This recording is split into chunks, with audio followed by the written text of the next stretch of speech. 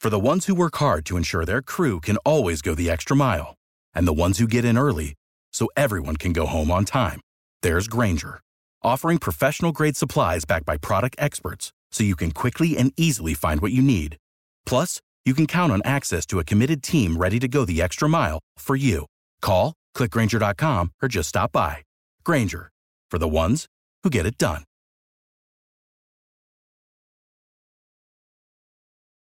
Every team, every topic, everywhere. This is Believe. TDN Fantasy. The TDN Fantasy Podcast with your host Paige DeMacos, Jamie Eisner, and Jake Arians. Welcome into the TDN Fantasy Podcast. Paige DeMacos, Jake Arians, Jamie Eisner. Very excited to kick this podcast off because, one, we got Hard Knocks this week, which means football is officially back in action. Just hearing the music of Hard Knocks while it's something about that, even though it's different version of Hard Knocks than we will ever see ever. And I think the biggest part of that is it's gotten to this point where it's really hard to kind of recreate what Hard Knocks is. Every year it feels very similar. This year, very different because a lot of different circumstances, seeing everything that's going into the COVID testing and all that's gone into just getting us to camp, right? I think just getting us to that point. So feels good to have Hard Knocks back. Officially starting tomorrow. On Friday, we have offenses can go against defenses, right, Jake? That's what you're excited about. So I think just football kind of finally gearing up, getting itself going. And the first round of testing came back, and it was very, very small. The NFL was very happy. Things are in a good place, guys, and it feels good. It feels good to kind of be kicking things off. So Jake, explain, I know it's not, they're not going to be in pads, but offenses versus defenses is just going to be good to kind of get back into action, have the players at least see more than what we've seen so far, which is basically just drills over and over again. Yeah, it was great. I go back to Lorenzo the other day and the great interview we had with him, just the enlightened view from the players and the CBA 2 that he called it. They came in and had strength coaches for a week. Now, if you got a guy like Tom Brady, you're running your own practice, and most of the quarterbacks probably were, but they were throwing to air, then they were running, they were doing stuff. They were kind of out there together, but they weren't. Yesterday was the first day with coaches on the field, which is a huge deal, right? Now you got your hands on them. You had meetings and stuff, but it wasn't the same. Now it's going to feel like training camp. Offense, coaches are out there again today. You got helmets on. Pads go on Monday, but offense versus defense, ones on ones, goods on goods. You can start now. Now you're not just seeing some of these guys throwing to the new receiver or a new quarterback, and you're seeing them go against a really good corner on their team, really good safety on their team, tight end. Some of this stuff is going to look like football. There's nothing more exciting right now because this has been scary. It's been a long off season, and it's finally going to look like camp, not a bunch of dudes out there working out at a high school somewhere. Yeah, and look, there's still hurdles to clear now that everybody's back and going to make contact, but this is the exciting time. So far, everything has been encouraging so far on the NFL side of things, and I'm really looking forward to it. And from a fantasy perspective, this is when you have to start to really dial in now. I know we've got a lot of people I've seen on social media, and understandably so, and I don't blame you if you've kind of been like, this hasn't felt like, I could get really hyped for fantasy yet because of all the other stuff going on, and particularly with what's happening in college football this week. I understand why some have been kind of in a down mood about it, but this is where you really have to start paying attention and really start not just listening to what coach is saying, but being able to parse what they're saying and understand what the reporters are giving you when it comes to injuries, when it comes to ways players are going to be used. I mean, this is the time of year where you find, we have less time than we normally do, but this is the time of year where sleepers emerge if you're paying attention, or potential sleepers emerge if you're paying attention. Like for me, I'm really interested to see who's doing what in San Francisco as far as pass catchers. I want to see, is Jalen Hurd going to be used as a Deebo Samuel type player? I know we haven't talked about him since we did our Deep Sleeper show, but that's a name I'm kind of looking for. How is he going to be used? I'm incredibly intrigued by what's going on in Las Vegas right now, because if Henry Ruggs is going to start in the slot, that means Bryan Edwards is going to be on the field a lot, and that's a rookie that we haven't talked much about. That also means that Hunter Renfrow might not be that deep sleeper guy that you can rely on at the last spot on your bench for a bye week fill-in type player. He's somebody you leave for the free agency. So there's a lot of these interesting things that I know we use the term position battles more for fantasy baseball for those who play, but there's going to be some very interesting things because we have the least amount of information we've ever had going into a fantasy season in recent memory right now. And you're going to be forced to draft your team. I mean, look, opening, what is it, the 13th now? So you've got 4 weeks from today is opening night. I mean, and we don't know anything about anybody. That is incredibly interesting. So going back to what we said before, push your drafts back as far as possible. Try to do them, if you can do them in September, please do them in September and do them maybe the week of or the weekend before that Thursday night opener for Houston and Kansas City. But you're going to have to pay a lot of attention because it's going to be a lot of information. A lot of things are going to happen in a very, very short window here that we're just not used to. Labor Day week. Point. Sorry, Paige. I jump in there. Go ahead, Jake. One cool thing about everybody being at home and COVID going on, a lot of these practices that used to be open to the public, and you could only go if they were in your town, a lot of them are going to be televised now, or at least portions of them. Pay attention to who's out there. I'll give you the perfect example. Shady McCoy is kind of way down our list of guys to watch. But if you're watching practice and you see him out there and he's in the shotgun, look who else is out there with him. Is it Mike Evans and Chris Godwin and Gronk and O.J. Howard, Cameron Brate? What does this say? Is it 2 tight end set and he's in the shotgun? That's going to give you an indication early, right, which personnel set he's out there with, who else he's out. And if you don't know what you're looking for, listen to us because we're all going to be watching a lot of this. But it's going to be really cool to be able to go boom, boom, boom on the computer and watch a portion of practice from a bunch of these different teams. You're going to be able to pick up a ton of information that we've never really been able to do before because other than NFL Network or ESPN showing us a live look for 30 seconds while somebody's talking, you can sit there and watch it yourself. It's going to be really cool. I'm excited about that. I mean, it's not the same, but in a unique way, we get a lot more insight than we've ever really had. Yeah, it's you watch who's playing with the ones, guys. If it's all the starters out there and you're looking and you see a running back that's getting a little bit more time and a little bit more reps with the ones, all of a sudden you start paying attention to that stuff. That's the stuff that traditionally beat writers, people that are down there all the time, are the only ones that have access to, really. Mm-hmm. That's why I always tell people when they're, I'm really interested in this battle or that battle. I go, okay, well, follow the beat writer because the beat writer is going to be down there. They're going to be talking about it. That's a battle that matters for football and also matters for fantasy. So this year, different because as you saw, if you watched Hard Knocks, the beat reporters are not there. They're they're doing a Zoom call. It depends on each situation. They've got some are allowing a certain amount of people there. Some are making, it's going to be different across the board. We had a really in-depth conversation with Sam Farmer about that and how this offseason was going to be just reliant on relationships, right? So follow guys like Sam who are going to have really, really good info, and then listen to the podcast, watch NFL Network, watch ESPN. They're going to watch the team accounts. The team accounts are going to be putting out more content than ever before. Really. They already have. They have been. And I don't want to sound like too much of a quote unquote homer, but the Bucs have been putting out unbelievable content. So we're getting more access in a different way. I know that sounds weird to say, but we're just getting it in a we're almost getting beat writer access at this point, yes. Right? I mean, if you're watching practice, you're getting more than they get because they're only there for a certain portion of it. Now they're going to show you all of practice, but to Jamie's point, if they're talking about Ruggs in the slot, or they're going to put him in motion so he has a running start because he's already so fast, you're going to be able to see that. If you're watching some of practice and you see him come in motion, he's probably not setting up outside. They're doing something where they can get him on the run. It's going to be really interesting to pay attention to little stuff like that. You can pick up and go, because he's one of my deep sleepers. You're getting late in drafts. I think, these leagues that I'm doing different stuff on is like, wow, why is he still there? The upside is huge. I don't know that's going to be there early, but the upside is, and if they're already talking about putting him in motion and putting him in the slot, they're looking for matchups. You're going to have to pick up a lot of guys like that as you get closer, especially being 4 weeks out. You spend some time looking at this for 3 weeks. I think it'll pay off. Yeah, it'll be a lot of fun. Yeah. Pay attention, do your homework. If you're at home and you're working from home and you have the ability to put a second screen on, watch a little bit here or there, just dial in. If you don't, that's what we're here for. We're here. We're going to be dialed in. We're going to be watching it. We're going to be talking about it and breaking it all down.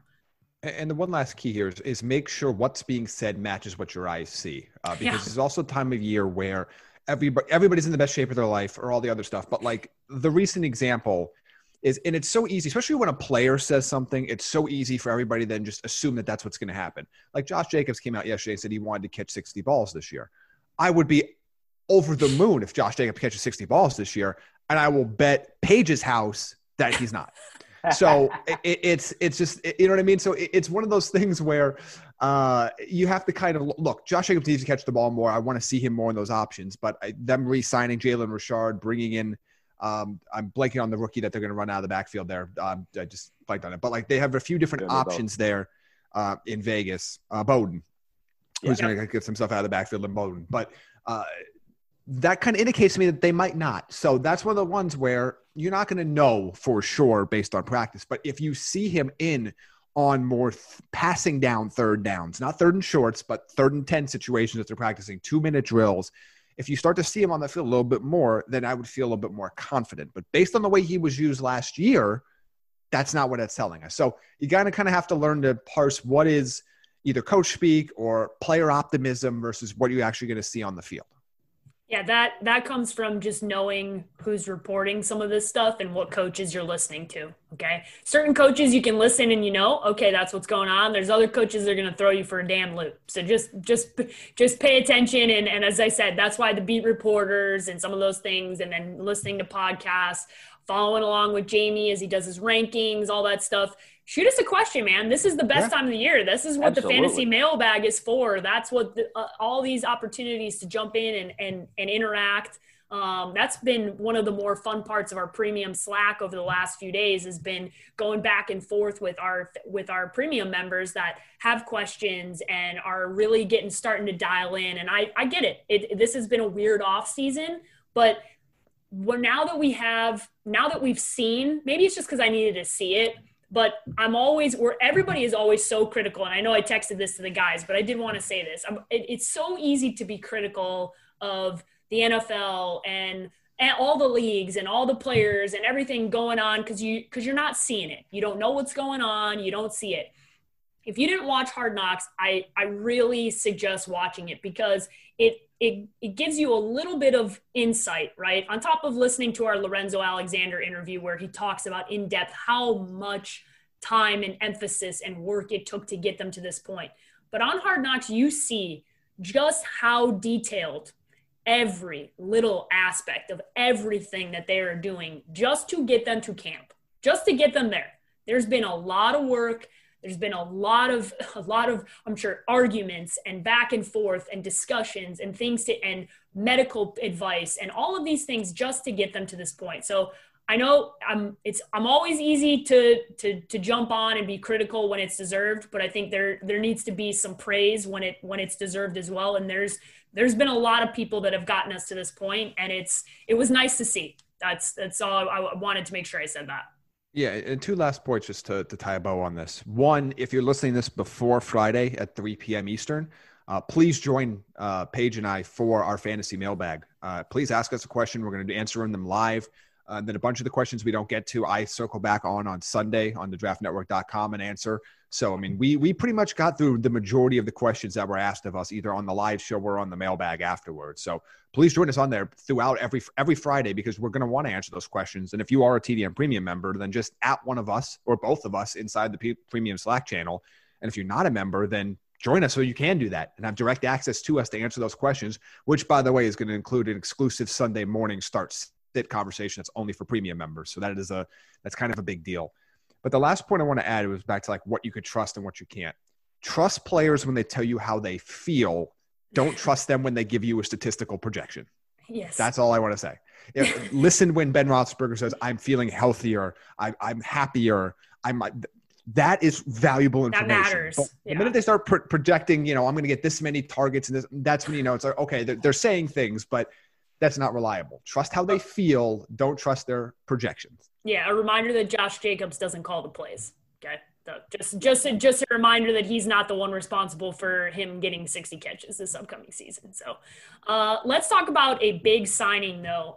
One of the bigger free agents this offseason that we've been paying attention to. We actually had a really in-depth conversation about him going to a different NFC team, a team I didn't really see on the radar, but ends up putting this team. And I'm interested to see how much this moves the needle for you guys for the Cowboys. But Everson Griffin signs with the Cowboys. It's a 1-year, $6 million deal, that coming from Ian Rappaport. Jake, we obviously talked about, this Cowboys team underachieving last year. A lot of talent on this roster. specifically you and I have talked about for what seems like a couple of years now, Mike McCarthy being a great coach and after leaving being underappreciated. I mean, just always won, was always a winner in Green Bay, and now being in Dallas. But how much better does this signing make Dallas? Like, do you view this team differently defensively? Because we know how much firepower they have on offense. It does. It does. I mean, my biggest thing was, are they going to have any injuries to the linebacking core? Because they're all really good, but they're pretty thin there after those three superstars. Are, you know, if Van Der Esch misses time. The other thing I was worried about was their pass rush. You got Bradley Anae, a rookie. DeMarcus Lawrence is a beast. He's on a franchise tag. They're trying to get a long-term deal done. They're bringing back Aldon Smith, who looks phenomenal, but who knows what that's going to be. This adds another star. They bring in Dontari Poe, Gerald McCoy. Those guys are a little old, but if they stay healthy, you got veterans that are run stoppers. Everson Griffin's really good against the run, but he's also another pass rusher. So if him and DeMarcus Lawrence on the opposite sides of each other can stay healthy with those two run stoppers up the middle, yes, it makes them different. Because if their linebacking core is healthy, my God, you got guys taking up space with offensive linemen, and those guys are running free with that speed that they have. Yeah, it makes me look at them different. I mean, I think it was a huge piece that they were missing, and it was a pretty good price tag for $6 million for 1 year for him. Yeah, absolutely it was. And look, their biggest weakness right now as a team is the secondary. And the biggest way you can mask that is by getting to the quarterback quickly. And that's what they're able to do now with Lawrence on one side. You have Griffin on the other. As Aldon Smith, now you can rotate him in. Now you're not depending on him being the Aldon Smith of old. Even if he's 60% of that player when you put him in there, that's going to be a great rotational player. You've got the run stoppers up the middle. The linebacking core is great when healthy. There's injury risk throughout. It's just something we already know about. But that front seven now is, when everybody's healthy and on the field, is one of the best groupings in the entire league. And it's going to make up for a lot of the question marks we have in that secondary now. So, look, I believe I went back and looked at my notes. I think I had Dallas with one more win than Philadelphia when we did our predictions. And I still think that. I'm not adding multiple wins or anything. But as I will caution this because we saw what happened last year, Dallas has the talent to win the NFC East. Now we need to see them execute it, but they had the talent last year. So they're putting themselves in a really good position this year, and they kind of have to, because they're going to have to figure out what they're going to do with Dak's contract, especially now that the cap – that was always a question mark, and then the things that have changed in the last 6 to 8 months is thrown out even more in flux. But this is a team that can compete with anybody in the NFC right now, but we've seen them have the talent to do that and falter. They can't do that this year. They've got a new regime. They've got some hungry players from after what happened last year. They need to be able to execute. And if they do, they have to – look, this team has the talent to be in the NFC Championship game. And I don't think anybody would argue that. But can they actually execute? I hope so, but I want to see it.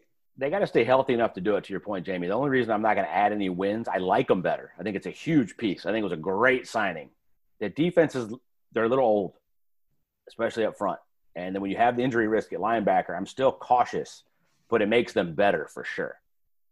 It's a prove-it year for Dallas. Even with all the new – it's Dallas, right? It's the Cowboys. There's expectations each and every year. But coming off of last season, which was quite frankly a disaster down the stretch, when you talk about the crippled Philadelphia Eagles that are just barely standing, barely putting a roster out there at the end, especially offensively, and had an atrocious defense. What they put the fact that they won the division last year was a miracle. And the Cowboys are really got a lot. Dak, a lot to prove this year, right? Has been very good, but go win the division, go win a playoff game, earn the money that you are telling everybody you deserve. Well, it's going to be a very interesting year for the Dallas Cowboys, and I think this signing was one that is very, very good for them. But as Jake said, they got a lot of older guys on that side of the ball, so let's see if they can stay healthy. The other big deal that happened, guys, is a deal that puts George Kittle as the highest paid tight end in the NFL. Well-deserved. Kittle is a monster in every nice way that you can call somebody a monster. He is that. He's unbelievable from football and fantasy perspective, does so much for that football team. It's a 5-year, $75 million contract extension. Jake, is this a good thing that San Francisco now gets this? Because this started to become a thing, right? They started talking about it. It kind of turned into maybe it's not going to be a good situation for a little while. There's a little back and forth. Now it's done. They can go into the season. He's arguably the face of this franchise in a way, right? Which is weird to say because he is a tight end, but he's so vocal and he's so fun and so brandable, quite frankly. And Jimmy G's kind of a quiet guy that Kittle's kind of the face of this franchise and has done a really good job. So this is really meaningful for the Niners. Kittle put up numbers with everybody long before Jimmy G was there. Yeah. This had to get done. He's not only the face of the franchise, he's one of the faces of the league. And since Tony Gonzalez and Gronk in his prime, he's the best player on this offense by far. He's number 2 in the NFL over the last 3 years in run after yards after contact, ahead of Christian McCaffrey. Christian McCaffrey's third. I know. We talk about how good he is run after the catch. He's well-rounded. He's phenomenal. And, yes, he's the highest-paid tight end of all time. He's getting into quarterback money, depending on this, broken down with signing bonuses and prorated stuff and all that kind of – right now it's $15 million a year is what it looks like. It's not going to be that. But, look, they could afford it. Ertz got paid when he was up. Kelsey got paid when he was up. The market has changed. And, frankly, Kittle's better than both those guys. He's more important to his franchise than both those guys. And he deserves it. Absolutely. It had to get done. Absolutely. And he's younger than those guys, which leads into the conversation we'll have in a second about everyone trying to project what Ertz and Kelsey's next contract looks like. But look, Kittle is the straw that stirs the drink in that offense. It is Kittle and it is the zone blocking scheme by Kyle Shanahan. Those are the two things that make that offense click. And there's nothing wrong with that. He is their top pass catching option. And you know, you look at the number we have now, which is $15 million per year. Like I imagine it's going to be more money up front, and there's going to be some outs and all the other fun stuff that ended up happening with this. So we'll see what the actual details turn out to be. But you look at that number is not prohibitive for your top pass catching option on your team. And I think you have to look at it in that fashion. And by the way, Kittle does a lot more than catch passes. So I don't have any issue with this at all. Actually, I thought it was a little low than what I expected. Now, it depends on how it's structured, which again, I think there's going to be more money up front, and it's going to be and it's going to be a 3 or 4 year deal that he tries to hit the market again right around that age 30 season type of thing. It feels team friendly, doesn't it? Like my first thought was like, that's kind of a team friendly deal. And then I went, well, not when Austin Hooper's at like 10 and he's the highest paid. Yeah. And that's a lot more, but it still felt initially like this is kind of a team friendly deal. I think it's because we value Kittle, or at least I do, so much higher than every other tight end. Like the fact that we're telling, like, respectfully to Travis Kelce, who's unbelievable, not the face of the franchise. Okay, and respectfully to Zach Ertz, not the face of the franchise. Like George Kittle is the Niners. Like that's just it, that matters. It's just he's in a different class and deserves to be paid as such. And he's 4 years younger than Kelsey, which, again, it absolutely matters in this conversation in terms of longevity, where you are at your career, your peak, and all that fun stuff.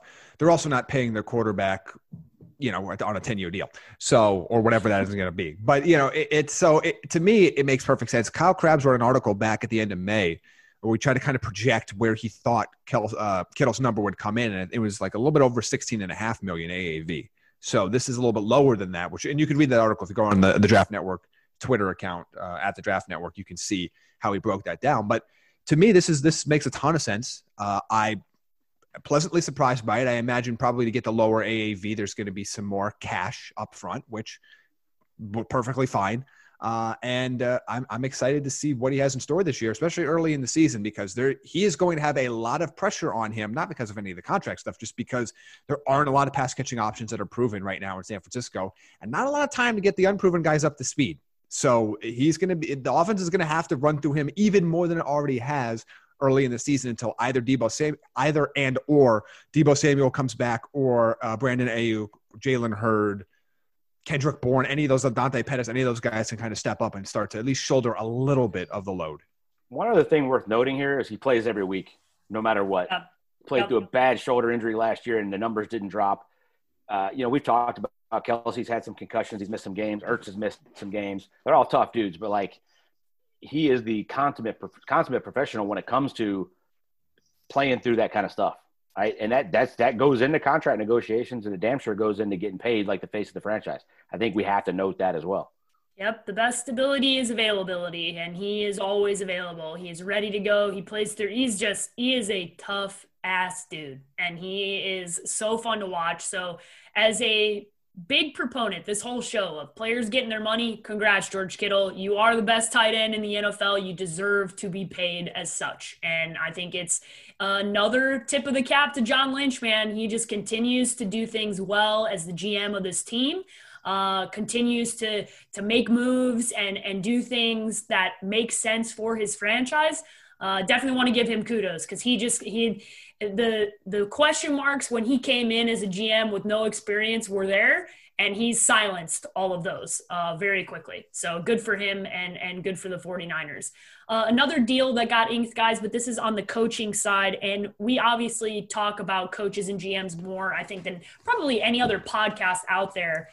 And coming off of the fact we just did an interview with Lorenzo Alexander, and if you haven't listened to that one, please go back and listen to it, especially if you're a Bills fan. You will really enjoy him talking about Josh Allen and what he needs to do to be to take a step forward this year and what makes him a good leader and what he does well. And I think it was really enjoyable to hear. So if you haven't listened to that, please do go back. But the deal I'm talking about is Sean McDermott getting locked up for 6 years, I believe the deal is, which – for me, I'm really enjoying, and Jake, you can talk about this, specifically being obviously the son of a coach.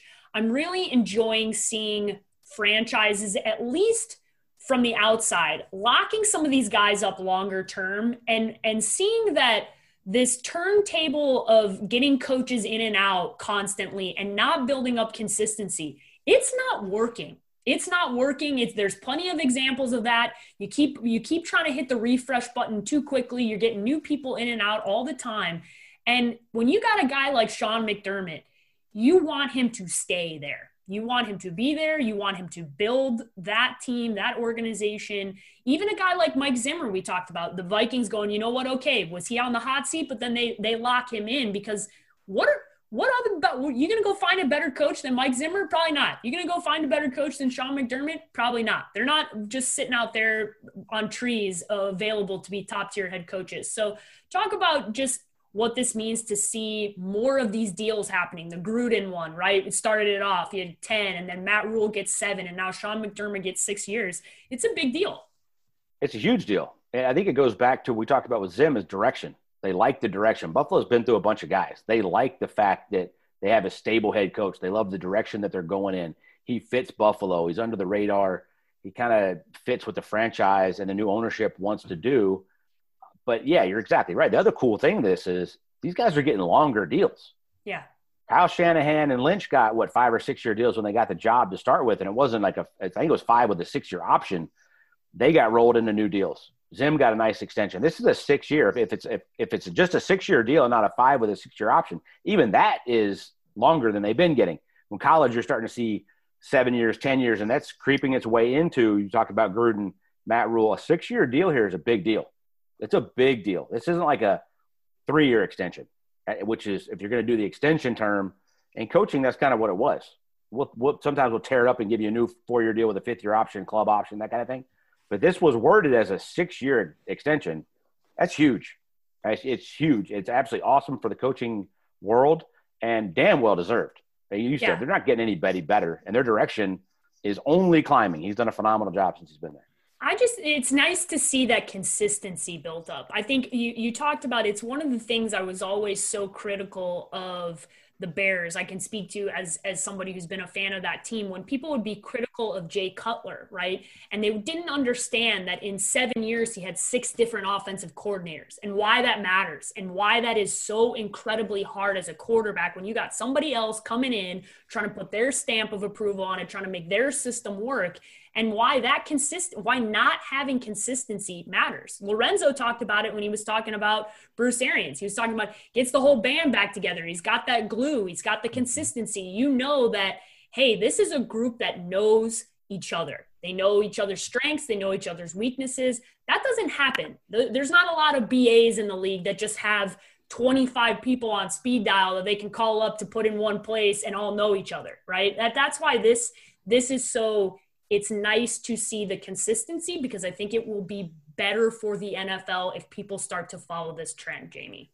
Yes, and it's what separates, for the most part, elite franchises from everybody else. And it's not just at the head coaching position. I know that's the one that gets the most attention, but there's consistency throughout staffs. Look at some of the teams that have been perennially the best teams or among the best teams in the league over the last decade. You look at the Patriots, obviously. You look at the consistency at head coach. For the most part, an offensive coordinator. They've cycled a few defensive guys in different spots, but those guys have kind of remained the same, and they're all from that same philosophy. Look what's happened in Pittsburgh forever. Look at what's happened in Baltimore with that staff. You start to look around the league and you start to see the separators are usually, and yes, there's some, if you have success, you'll continue to keep coaches. But a lot of that is because you continue to you keep your good coaches around, you start to have success. And that's something that, it's always easy to, when their team is not doing well or not meeting expectations, it's always easy to go, well, we can't fix, the quarterback. We can't fix these 5 positions on defense. So let's just fire the head coach and let's fire the staff and start over. And it's just something that it's easy to do. It doesn't mean it's the right decision to do. It doesn't mean it's the right call. And we are seeing more and more that as big of a positive as it is to keep consistency, it's an even bigger negative to continue to shift things around, especially with young quarterbacks, and which they have up there in Buffalo, where you start to have multiple new systems and multiple new coaches, and you have to learn this and you have to learn that, and you're changing this up, and everything you learned, you were just starting to kind of get a feel of, well, now you got to tear that up. We're going to do something else. It sets you back. And it ends up, a lot of times it can be career killers. So I'm glad that at least a few of these front office organizations are starting to realize that that importance. It's, it's not a video game. It's not just like, oh, we need to, this is not the George Steinbrenner Yankees. We need to shift things up right now. So we're going to fire Billy Martin for the 5th time this season and bring in somebody else to send a message. It doesn't work like that. It's not that simple. So I'm glad to see it. And McDermott absolutely deserves it. He's got a winning record so far in Buffalo, which, by the way, is a hell of an accomplishment considering where that franchise has been in recent years and considering the competition at the top of that division that existed before this season. He's got a young ascending quarterback. That team's really exciting to watch. And we talked a lot about it with Lorenzo Alexander earlier this week, but they've got some pieces. That's a team that's going to be competitive this year.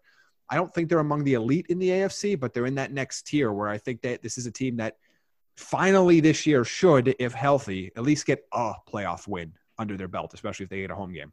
A couple things to note there, Jamie. One is, how many owners are not going to say, okay, we're going to fire the head coach, but we're keeping the defensive or offensive coordinator and make the new guy work with them and they don't know him. They might have had a drink one time at the Combine or the Senior Bowl 15 years ago, and now they got to work together every day. And that guy that's been there, and those players go, if I'm a defense player and they kept the defense coordinator, I'm going to go talk to him. I'm not going to the other guy. There's not one chief that brings in all of his guys. To Paige's point, my dad had to call 50 guys that he would have loved to hire and tell him he can't. Yeah. And the part of that really matters, and why New England and Pittsburgh, some of these teams have been so good, is when they lose a coordinator, they've already got the next guy primed, prepped, ready to take over the exact same system with the same personnel, with the same vision of the same head coach, and you don't really miss a beat. I.e. Todd Bowles gets the Jets job.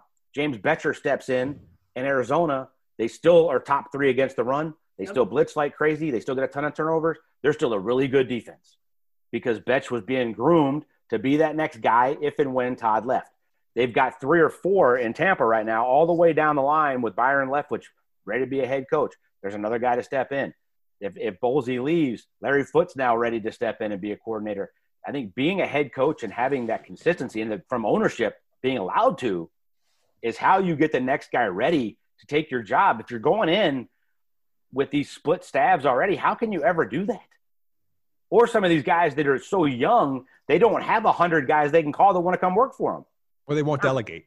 Or they won't delegate any of the tasks where – and again, there's different coaches doing different things, but there are some that want, and not necessarily an ego thing. It's just that they, who are you going to trust more than to get it done yourself? But, and I give Cliff Kingsbury a ton of credit for that. And I have on the show, like listening to a guy like Sean Kugler, one of the best offensive line coaches in the business, has been around a long time. His offensive philosophy from what he did in college and how it translates to the NFL, he didn't have the ego to sit in that room and say, we're going to do it my way. He listened to that veteran coach, and they got better because of it. I give Cliff a ton of credit for that. Because he's one of these young guys that Steve Keim had to help build a staff, right? They got their guy, and then they had to put a staff around him.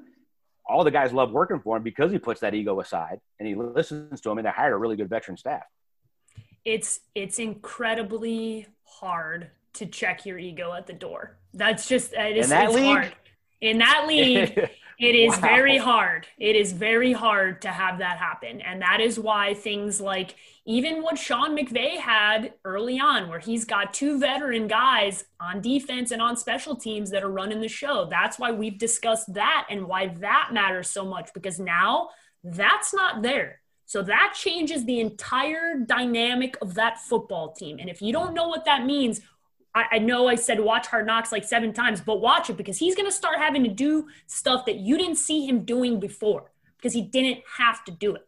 It's why that matters. It's why the consistency matters. It's why guys like Bruce are kind of the exception and not the rule, because it's very – and Cliff, quite frankly, why we have given him credit, because it's hard to say – hey, I'm going to let my guys do their thing, and I'm going to know as a good leader, quite frankly, what I'm really good at and what I don't know. And I'm going to lean on the people that do know that, or I'm going to be open to hearing new things.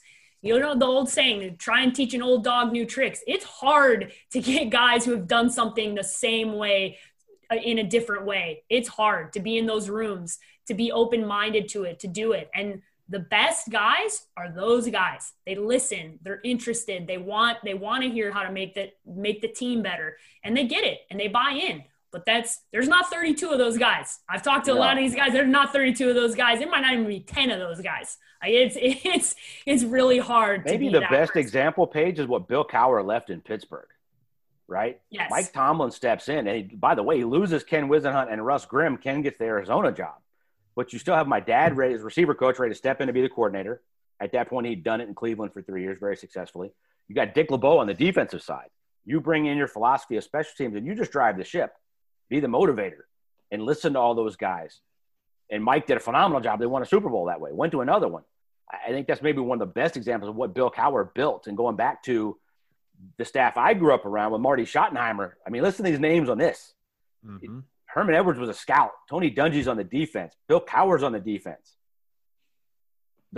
Every one of those guys is ready to ascend. I mean, that's where Bill came from, to build that staff in Pittsburgh and have that kind of continuity coming off of winning a Super Bowl. And then Mike gets the job and keeps that going. And a lot of that consistency is still there in the 13 years Mike's been there. And on that note, one other side note to look for it. One of the other storylines I'm looking forward to in the season is looking at Tennessee's defense. With Dean Pease retiring, they haven't named a replacement, and I don't know if they're going to. I think obviously Vrabel's going to be very hands-on on that side of the ball, and that's obviously his background. But seeing what effect that has on the team as Vrabel has to take over a different spot from a veteran defensive coach that really put Tennessee in a good spot now, there wasn't a clear line of succession plan. That's as evidenced by the fact they haven't named anybody for that role. I don't think they're trying to keep it a secret either. I just don't think there's anybody that Vrabel trusts at this point to be in that spot. So that's another kind of interesting thing to see as you look at as guys retire, as guys go up either to head coaching jobs in the NFL or head coaching jobs in college. I mean, it's really interesting to see that, like you talk about that lineage and who's next in line. It goes back to the philosophy I always bring up on the show and we joke about, but even though it's football, it's still real life business. It's the same deal. It's a CEO, it's managers that you trust in different departments. Do you have somebody that's next in line? And you might be a great CEO that is transcendent in one area of your company's business, but you're probably not great in every area of your company's business. And who do you trust to delegate those activities to? When do you know when to take over? And when something's not going right, to say, I got to step in now, and now I'm calling plays, or now I'm doing this because this isn't working. It's the same philosophy. It's just football related. So it's always incredibly intriguing, especially from the outside kind of looking in of these are the things that just don't get talked about a lot. It's very easy to look at the box score for, quarterback play or defensive turnovers or whatever it is. And these are these other elements of the game that you don't show them in your typical box score. They're not quantified by PFF or anything like that have major factors into how these things go. And I always go back to say it's as much as, again, I know I'm the just the numbers guy on the show, as Paige called me, but as I just sit on Sundays with my back to the TV with my calculator, listening to hear what happens. But there's still, you have to understand there are so many things that either A, we can't quantify, or B, we just don't know because we're not in those buildings and we don't know how to relate to what they are. And I think that's always the most intriguing part of the unknown elements to why teams succeed and why teams fail. Well, I think unknown to us, at least. Yeah, unknown to us for sure. At least I think between between Jake's lineage and all the different coaching staffs he's been around, and just listen, right? I think it goes back to just like listening and hearing and trying to pay attention to what works and what doesn't. You can pick up on the things and the tendencies of what works. It's just the ego part is the biggest part of this, because this comes from ownership all the way down. The teams and the franchises that have the toughest time are the teams and the franchises that have owners that have a really, really tough time letting go and learning and understanding that you may be a really smart businessman, but that does not, or woman, but that does not make you a really, really good football coach or a really, really good GM. And that is the toughest thing for people to do, because that involves you delegating, the word Jamie used earlier, delegating to people that are experts at their craft and truly understanding that they are in charge and stepping back. And if there's a time where you need to step in, sure. But usually as an owner of a team, if you got a really good head coach and really GM, you shouldn't be stepping in.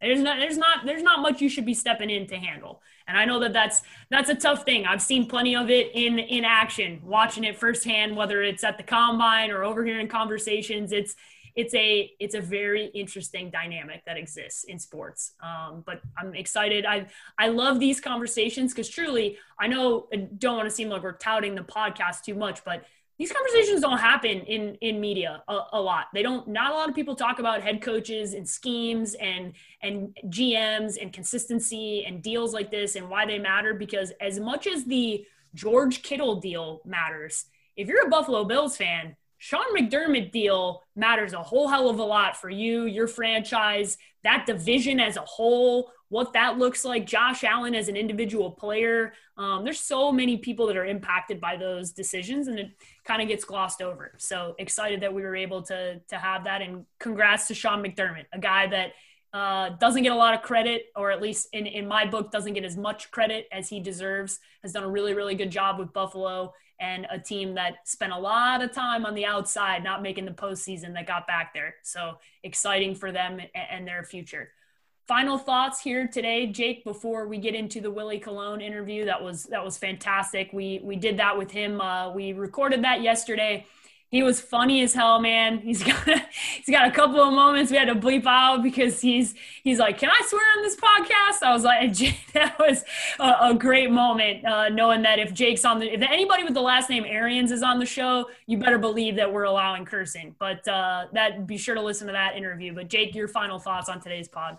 Yeah, my boy Willie was fire as always. He gets fired up, does a phenomenal job on his show. I'm going to keep it in coaching. We've lost some greats. Yeah. It's okay, man. Out, man. Yeah. It's I told you guys a story about Paul Davis, who was an old coach for my dad at his funeral. And one of my favorite moments was watching my dad talk to Pat Dye and Johnny Majors and listening to like those stories. We lost those guys back to back not too long ago, and Howard Mudd in the last couple of days.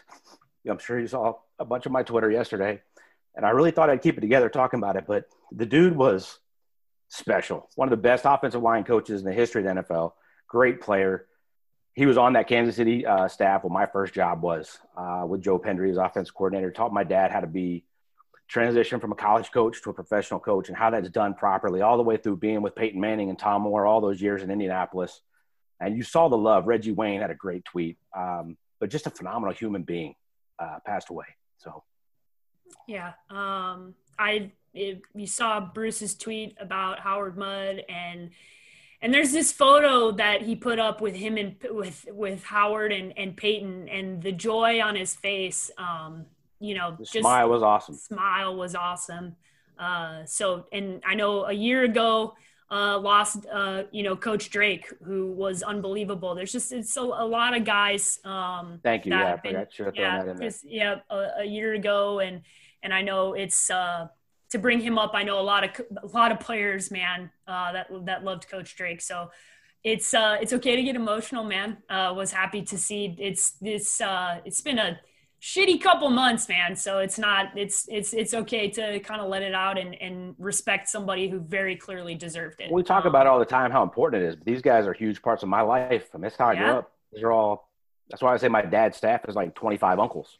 I'm older than some of them now, so they're more like cousins. But I mean, it's family, and I know what goes into how hard they work, what goes into the wins. But like a guy like Howard Mudd, just for an 8th grade kid, he's always stood out. All the coaches I've been around, he was just a super special guy. Coach Drake, an amazing guy too. Thank you so much for throwing that out there, because he was just spectacular. But it matters. I mean, these guys are family.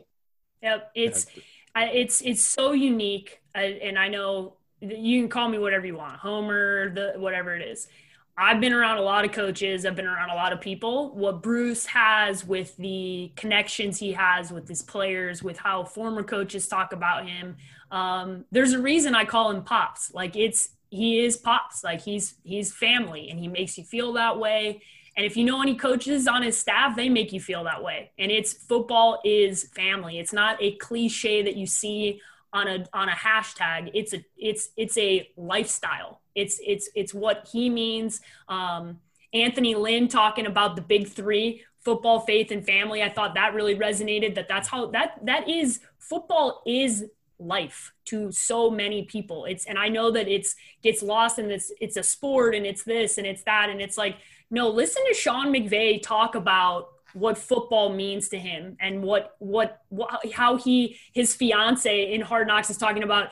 She can tell, like, he needs this. Like, this is his lifeline. Like, this is who he is as a human being. It's not just a sport. I'm not trying to be on a soapbox about football. I know we all love the sport, but it's so much more than that for so many people. And I think this conversation about the people that have impacted Jake's life, the people that I know have impacted my life, it's important to reflect on them and realize that it's so much more than just a football coach. For a lot of players, these are the men that changed who they were or who they are in the most influential ways. And I think that's the best way to say it. So sorry, Jamie, I know we just turned it into like a very emotional end to the podcast, but your final thoughts on today's pod. No, it's all worth noting. It's on 2 fronts. One, it's the unsung heroes for the success you see on Sundays, and understanding that it's very much the tip of the iceberg theory. You see what happens on Sundays, and you don't see everything else that happens the other 350 something non-Sundays a year that go into that. And, if you've ever, if you're a listener out there who's ever been a part of, let's say, a startup company where you had a significant role and you're putting in 80, 90, 100 hours a week trying to get something off the ground, and knowing that how that becomes your life, and the people that you work with, your coworkers, your managers, your subordinates, depending on where you are on the food chain, they all become part of who you are. Now imagine doing that from the time, if you're a player, and hopefully, and if everything goes right, from the time you're 21 or 22 years old to the time you're 34, 35, 36 years old. And if you're a coach, maybe from the time, working your way up from your early 30s to your 70s or 80s. I mean, it is your life. It is what it does shape who you are as a person. It does shape, a lot of times you're around those coaches and those players a lot more than you're around your blood family. So it absolutely plays a tremendous factor, but there's no way I could follow up on that conversation. So I will leave it at that. Yeah, it was a good time to reflect on a lot of good men, right? A lot of great men who had a lot of big impact on a lot of people's lives. So important moment to recognize Howard Mudd and Daryl Drake, who we lost just over a year ago, and how important they were. So I know that the next upcoming interview will be a little bit more lighthearted, so I'll bring you right back up. But I'm quite sure that if you talk to Willie, he would tell you how important guys like Howard Mudd are, because being a line coach and knowing how much people meant to him, and how he talks about even Bruce in his interview, I'm quite sure he would really have enjoyed this part. So enjoy that interview, and thanks for listening to the pod. All right, guys, another great interview. Very excited to have this guest, former NFL offensive lineman, current Barstool Sports radio host, Super Bowl champion. Important to mention that. Jake made sure that I said that when I was introing him. That is Willie Colon. Willie, thank you for joining us, and thank you for basking us in your Super Bowl glow, because it lasts forever, I think. Hey, man, that was hard work. You got to, thanks to Jake's dad, man, we would have never got one, and a host of others. So he's right. You got to put some respect on the name, so I appreciate it. Yeah, he made sure, as I was going through the intros, he's like, hey, you better bring up Super Bowl champ. I was like, all right, I got you, man. I got to make sure I bring it up. Yeah, you win one, you're a champion for life. That's for sure. That's for sure. Well, it's been a big day for you today. You guys announced at Barstool Sports that you were bringing on primetime. You were bringing on Deion Sanders to the crew. So talk about that, because that is a huge announcement for your company and really for Deion to be joining a company and taking on a new role with you guys. Yeah, I got the call from our CEO, Erica Nardini, last night about the move, so to speak. I was shocked like everybody else. You know, when you talk about Deion Sanders, I mean, there isn't a more iconic person, player, or being on earth than Deion Sanders, right? So for him to land up at Barstool, talk about somebody who's with the NFL Network for 14 years, pretty much grew NFL Network. You couldn't watch Super Bowl without seeing Prime. Everybody knows about his accolades, about baseball, football, but as far as off the field, the presence and who he is huge. And so we had him on my morning show this morning pretty much talking about the transition. And he alluded the move to he wanted to really open up, expand his brand. Pretty much, you know, every time he was at a desk sitting alongside, you know, Steve Mariucci or Michael Irvin, you know, he only had 45 seconds to get his point out and then it's moving on, you know. But now with Barstool, because of the platform and pretty much the canvas we give him to paint his Picasso, he can be Prime, and you can get all of Prime. And so the question, there's been a million questions running around. You know, we know Deion. I grew up watching. I know Jake, and probably you guys too. But I remember Prime, early Prime, his days as a Falcon. You know, even with the Cowboys and Niners, Ravens and Redskins. And I know he retired as a Raven. But Prime has always been an electric figure. And we know about his off-the-field antics and who he was and what he represented. But now Prime has a different note. You know, he speaks differently. Now he's talking about fatherhood, and he's talking about, you know, how he wants to mentor and be a vehicle and a vessel for a lot of young men who are growing up in the sport and trying to become the next Prime. And he's also alluded to, you know, his own spirituality, and he's very faith-driven. So with all that, I think a lot of people are trying to figure out what Prime are we going to get. You know, are we going to get the Prime that, you know, took a Lamborghini, drove a Lamborghini behind the team bus when he was at the Super Bowl? Or are we going to get the Prime who, by all accounts, he has some of the best draft day pictures that will forever grace the internet? Or are we going to get the Prime, or are we going to get Joel Osteen Prime, right, who's talking about being the best dad you could be in Proverbs and throwing out scripture and pretty much promoting positivity and love. So I think a lot of people are interested to see which Deion Sanders are we going to get. Are we going to get the uncut version, or are we going to get the Netflix and chill version? We'll see. I hope we get them all, dude. I mean, that's the best part about him being on Barstool. And I liked the interview this morning. He kind of said that. He was like, nothing holding me back. I can do whatever. I can take whatever turn I want. I can give you whatever I want to go with it and elaborate and make my point. I can't wait. I mean, I hope we get them all. I hope we get them all in one show. Let's transition a little bit to your old stomping grounds, the AFC North, right? Yeah. Interesting division right now. I'm on record as their record saying different. My hot take was the Ravens don't make the playoffs. We had to do three hot takes on the show last week. Yeah. I went out there a little bit. That was my top level. I'm known for it. People think I'm lunatic, so I get it. I can make the argument, right? Do I really think that's going to happen? No, but a couple things could, and they really could. My team to bounce back is I think the Steelers are really good. Mm-hmm. They go 8-8 last year. That coaching staff's had continuity for a long time. Sure. I mean, Randy Fichtner was there back in your day, early days, stayed through. The offense hadn't changed. The biggest reason is our guy. Mm-hmm. Seven's back. Big Ben's in better shape. The arm feels – I talk about – and I'm assuming you agree with me, but if you don't, please elaborate that too. But the AFC North is it. Cleveland's really good. But I'm big on what the Steelers did last year, that continuity of the coaching staff, and they're getting back a first ballot Hall of Famer that everybody forgets is in the league all of a sudden. It gets crazy to me. Well, I think they want to put. I think a lot of people want to end. They want to end Ben Roethlisberger's chapter before Ben Roethlisberger's ready to end his chapter. Yeah. And I think that's what's motivating him. I think he's of the mindset that nobody's going to cancel Ben Roethlisberger, right? He's survived and done enough in his career to be at this point. And he's still regarded. And if you don't regard him as one of the best quarterbacks in the league, then you just don't know football. Let's just chalk that up. On the flip side of that, I do agree with you. Their defense, I think, is extremely underrated. That defense can flat out get after it. You talk about T.J. Watt, Cam Hayward, to it. You talk about that secondary who was very young at one point, now has grown. And I think the biggest addition to that is Minkah Fitzpatrick. I think the fact that, he has come on record and saying, listen, when I was in, going through my draft process, the first time I talked to Mike Tomlin, I wanted to be a Steeler. Well, that didn't happen. He was a Buck.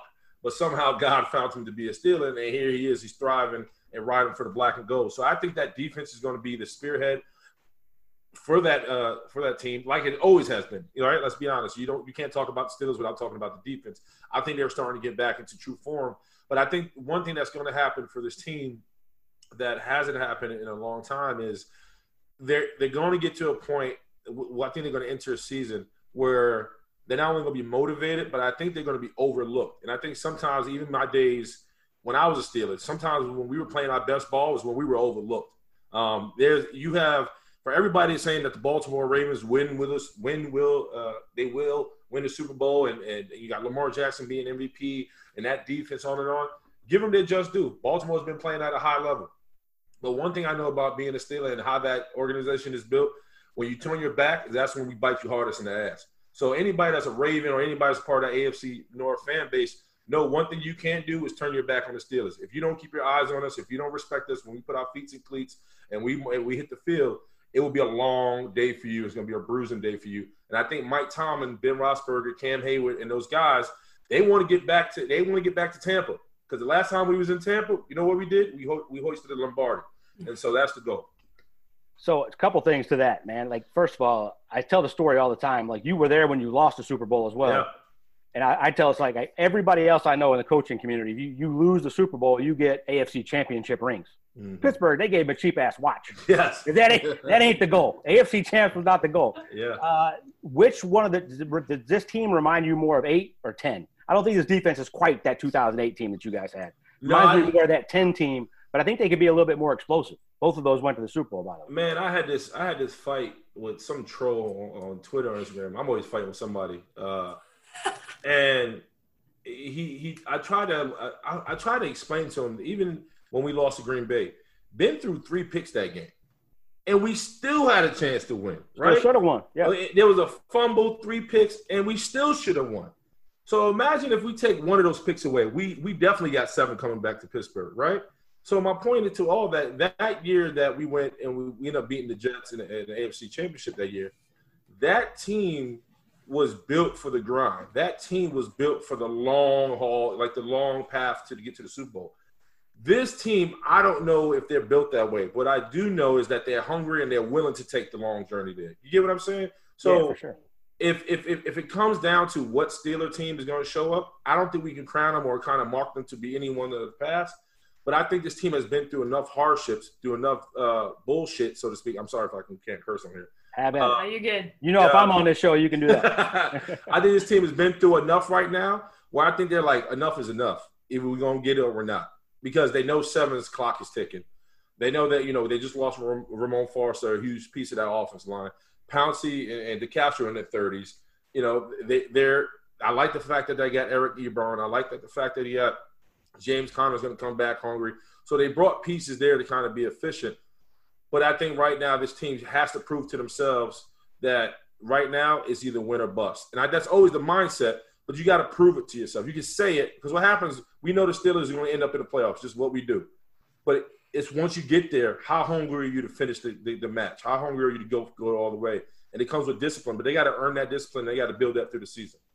So is part of that motivation come from the fact, like even last year, watching that Browns off season where they're getting all of this publicity and there's all of this, Baker's on the cover of this and Odell's doing the cover of that, and it's really wasn't warranted, right? They're getting all this publicity, they're getting all this coverage, and then they flop last year. Now, does that add to this? Because there was this conversation last year, almost it started and then it's continued on where Pittsburgh's flying under the radar. You're hearing a lot about the Ravens. You're also hearing a lot about Baker and everybody else. So does that add to that motivation for Pittsburgh to just kind of stay there and show up and be like, listen, it's still our division until Ben's gone? No, I think, since, my days of me being a Steeler, our motivation was if we ain't kicking ass, then who is? If you're not talking about us, and we're not the bullies on the block, then point them out. We go kick their ass, right? That's always been our mentality. Offense, special teams. So I think Pittsburgh has to get to the mindset, if we're not the bully, then point them out. And that's the mindset of, it doesn't matter if Cleveland's talked about it. It doesn't even matter if Baltimore's talked about it. It doesn't even matter if the Niners or Seattle's talking about it. If you call them the bullies, then put them in the ring with us, and we'll prove ourselves to you. And I think that's always been the Steeler brand of football. One thing I always loved about Mike Tomlin was we can have that bully mentality, but we can't beat ourselves. And there was a time, and Jake can attest, where we were clicking at a very high level. But when it came to the Patriots, they were clicking at a high level, but they weren't beating themselves. They were a more disciplined outfit, and they did the little things better than we did. To get to the Super Bowl, yeah, you need a little luck on your side, and I necessarily don't believe in luck, but you got to be a disciplined outfit. You can't have the penalties, and this is a guy who had a lot of penalties. You can't beat yourself from a mental standpoint. You got to be right on par, and you got to be focused. You can beat a bully, but you also have to be a bully with a brain. And if the Steelers can get to that point, I think they're gonna go far. And you mentioned discipline, and is that going to be the biggest maybe factor this season? Because this is going to be one of the strangest football seasons that we've ever seen, given all the stuff that's going on in the world right now. We've kind of hear the cliche that the most disciplined team is going to be the one that's hoisting the Lombardi Trophy. Do you believe that, or how much of that is going to be a factor versus just overall talent? I would be lying if I said defense don't win championships, especially the one I won. It's going to come down to staying healthy, right? You got to understand COVID is running rampant all over the country.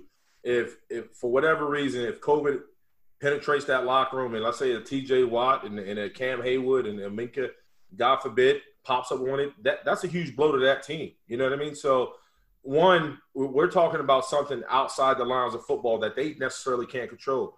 But what they can control is staying healthy, being disciplined, remaining COVID-free, trusting the process, and absolutely playing their brand of football. And I think they're hungry. Watching them last year, you saw them turn it on late. Can they take that momentum and push forward? And I think, and I'm gonna say this, I think the teams that are more veteran heavy will go further. I think the teams who are still rebuilding, trying to figure themselves out, are going to crash fast, because in the mix of COVID and trying to figure out what's the new routine or what's the new norm for a ball club, that's an extra stress level for these guys, right? The guy that's been there, done that, who knows how to wake up 5 o'clock in the morning, be on time at 6, eat lunch, have breakfast by 7, be on time for meetings. That's their day to day. They know how to push through that.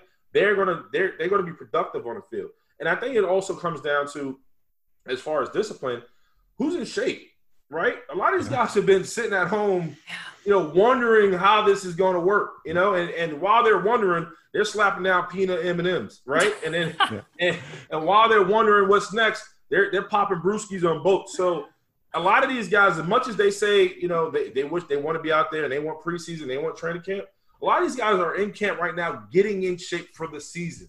So they're kind of sitting back like, man, I needed this month to get away from the family and get away from mama's cooking and get from the South, because all that fried chicken and catfish and cornbread is tearing my ass up. So with all that said, man, COVID is one of these things right now. If the team that is veteran heavy, disciplined, understands the routine, doesn't use it as a distraction, and focused on getting the job done, is going to be the team that's going to go far.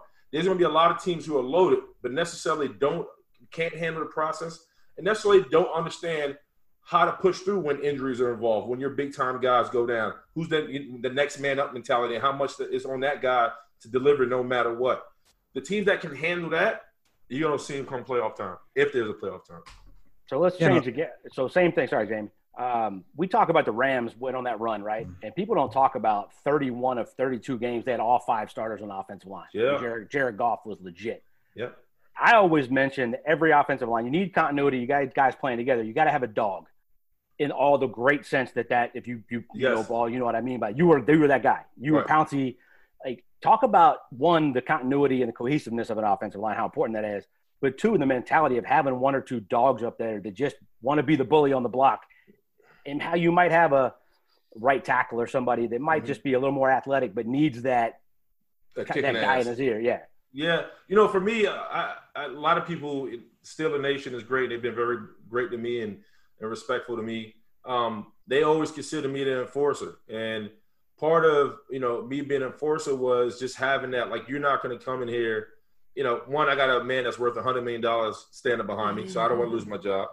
Two, on the flip side of that, I don't give a it's just my makeup. Like, if we can take it to the field or the parking lot, but you will respect me and the brand I'm supporting, which was at the time the Pittsburgh Steelers. And that mentality was infectious, because when you got one guy that's willing to pretty much go across the line and take it there, that gives other guys the free will and the mindset. Like, man, if this SOB is crazy enough to go stand by the buses and wait to fight with somebody from the opposite team, that showed you his commitment into not only how much he cares about the game, but also everybody in that locker room and the helmet he's putting on his head. So it's just that mindset. Like, I'm never going to go into the Arian household talk bad about your brothers. Why? Because I know there's going to ass whooping coming with it, right? And so that's how I always treated my teammates. You're not going to talk about me. You're not going to do anything to my teammates on my watch, because there's so much time and effort and everything that goes into this game. You gotta understand, Pittsburgh, man, there was times when, Jake, you can talk about this. I would have to be in the training room just to get warmed up for the day by 6:45. I'm waking up at 5:15 with a hot pot of water, dumping it on my door handle so I can be able to open it, because my doors were frozen from the night before, right? Like, I'm saying that with my knees iced up and my back sore. It's week 10. And we're on the cuff of the boat. We don't know if we're gonna make it or not. I could make it easy. I could easily call Norway up and be like, man, I'm not gonna make it in today. I could have said a million different things, but my commitment is to my team. And when you sign up to give all of yourself, that's what it requires. It doesn't matter what your lifestyle is. It doesn't require whatever's going on in your personal life has nothing to do with the business of the Pittsburgh Steelers. You sign a contract, you commit to a job, and you're supposed to exhaust and expense everything you have into getting that job done. And that was my mindset. So I came into it like, listen, I'd rather bite those who are in front of me than look around trying to figure out who needs to be bitten. You know what I mean? That was just my mindset. I'm gonna bite anything in front of me, and I'm not. It is what it is. When you I now have the audio definition page, and when I describe dog from now on, I'll be like, go back and listen to minutes 36 through 40 from Willie describing what a dog was on that offensive line.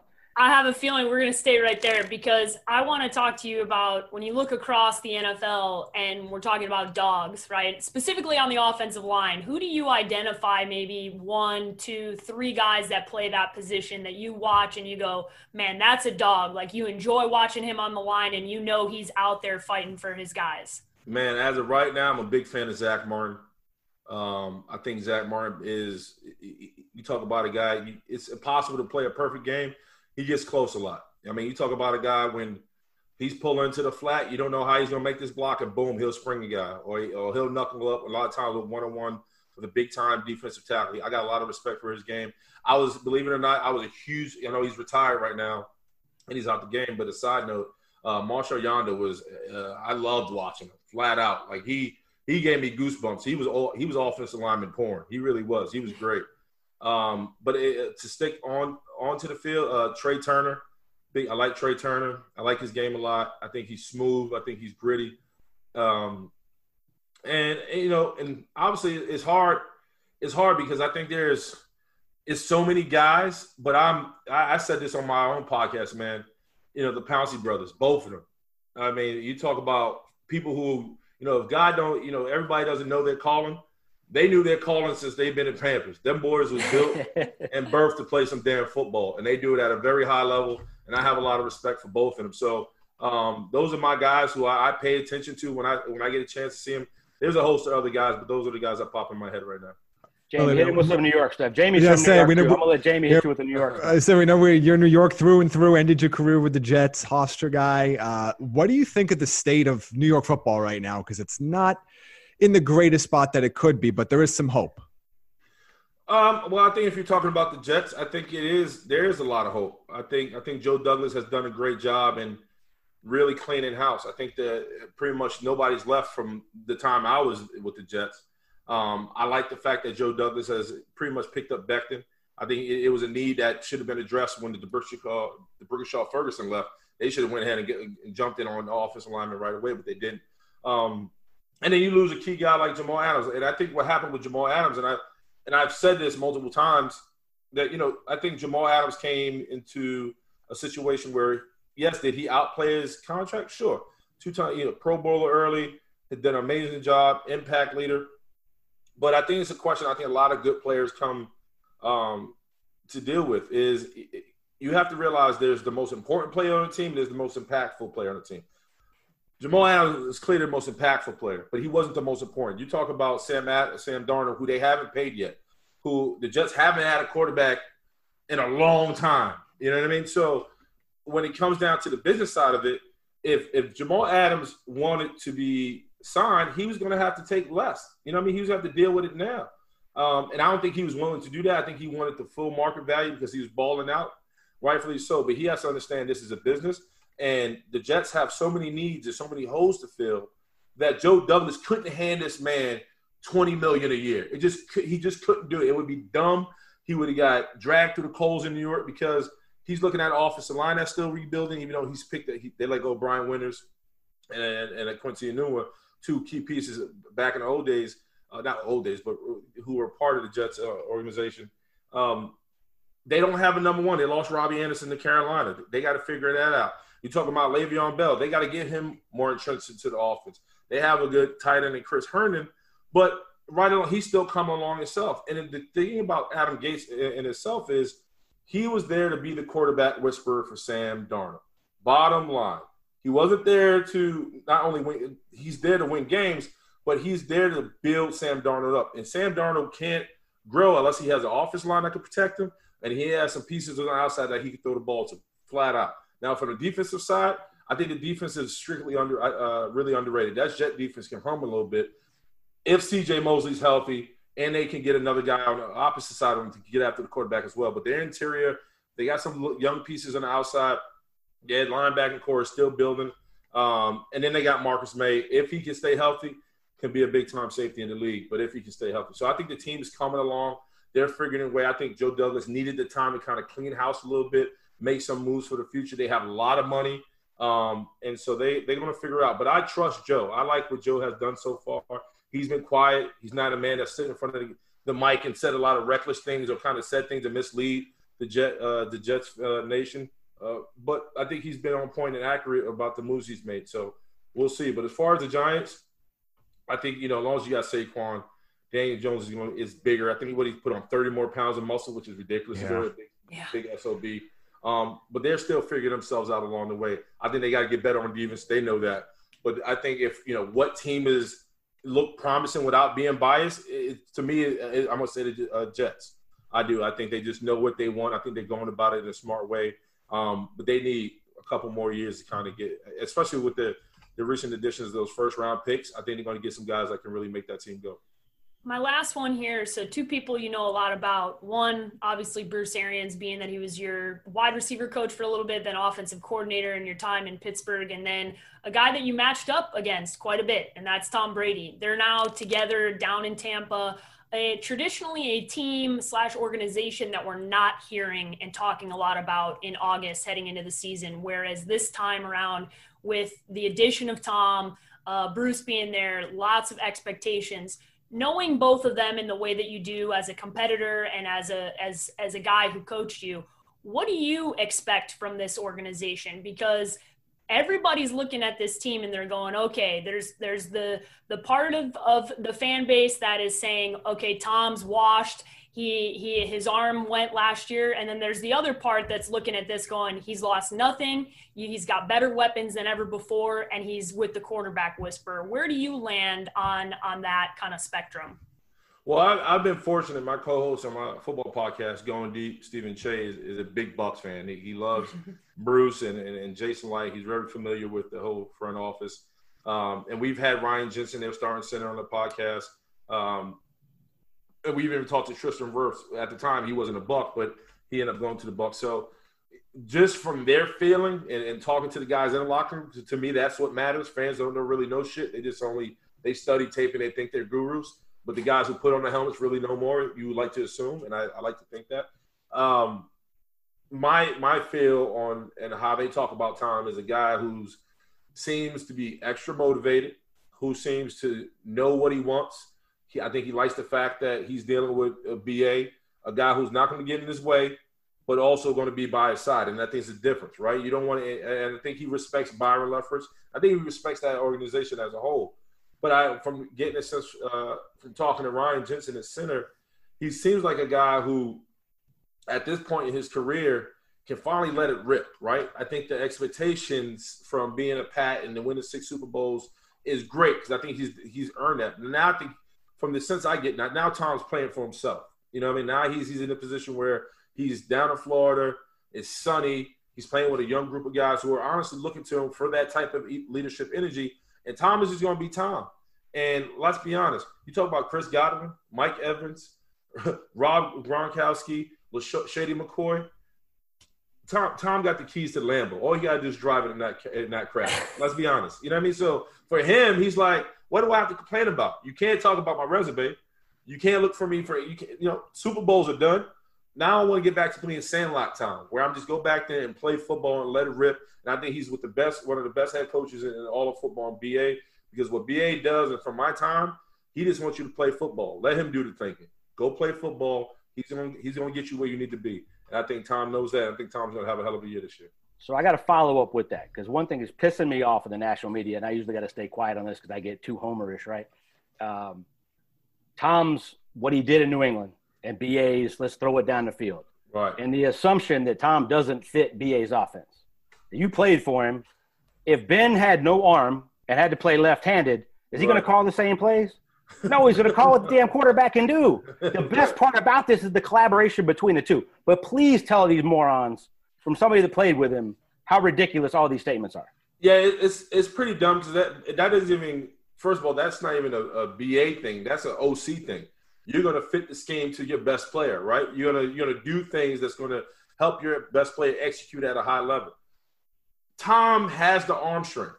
If we got to understand, in Belichick's offense, there's a reason why he doesn't have a Michael Thomas. I mean, not Michael Thomas, like a Julio Jones or a deep threat. Like he had a Randy Moss, but most of the receivers he has are guys who catch the ball and they do well after the catch, right? That's his offense. Tom understands, and I think BA understands, Tom, wherever you at, we going to make it sexy. You just got to execute on your end. BA is going to fit the needs of Tom Brady. He's going to fit the needs of a battered but young and healthy, motivated Rob Gronkowski. He's going to motivate a LaShawn McCoy. He's going to make it work. The fact that there's this mindset that Tom, one, doesn't have the arm strength is dumb, right? Yes. Two, the fact that he doesn't fit in BA's system is dumb because, listen, if you're a chef in the kitchen, you're not going to make the best dish that you like for yourself. You're going to feed the people, right? You're going to do what's make the people happy. So whatever make Tom happy, that's what's going to happen because that's the respect, and that's the only way to operate going forward for any player who you know can help you win a Super Bowl. Bottom line. Preach. I want to put my arms up. We're going to steal that phrase. We're going to steal that going forward. I love that. We were out of church because I know you played with BA because you said, wherever you're at, let's make it sexy. And I swear to God, I could hear that coming out of his mouth. I heard it come out of your mouth, and I go, yeah, that sounds like something Bruce said or would say. That's my guy, man. Yeah, he's the best. Obviously, we're a proponent of him on this podcast. But Willie, I just want to say thanks for joining us. Oh, thank you. Please tell everybody how they can follow you and listen to your show. I'm on Barstool Breakfast from 8 to 10 on Sirius XM Channel 85. You can check out my one podcast, Society and Culture, which is called Two Bigs, with my co-host Brandon Newman. He used to play for Notre Dame. Me and him talk everything underneath the sun for the culture. And my football podcast is Going Deep with Stephen Che, who absolutely idolizes Jake's dad and everybody in the Buccaneer organization. Big time Bucs fan, but he knows football. He does a great job. So check that out. You can find out anywhere you listen to a podcast. Yeah, you guys got to check out their stuff. I'm a big Stephen Che fan. I love Stephen. He's a great dude. So he's the respect is mutual across the way, and I make sure to keep him just super engaged on Buccaneer stuff. He's always hyped. He's number one hype squad. That's for sure. Man, he is a cheerleader and an egg roll. Thank you, Willie, for joining us. Thanks, bro. Appreciate it. Thank you, guys. Thank you for listening to Believe. You can show support to your host by subscribing to the show and giving us a 5-star rating on your preferred platform. Check us out at Believe.com and search for BLEAV on YouTube. Shopify helps you sell at every stage of your business. Like that, let's put it online and see what happens stage. And the site is live. That we opened a store and need a fast checkout stage. Thanks. You're all set. That count it up and ship it around the globe stage. This one's going to Thailand. And that, wait, did we just hit 1 million orders stage? Whatever your stage, businesses that grow with Shopify. Sign up for your $1 a month trial at shopify.com/listen.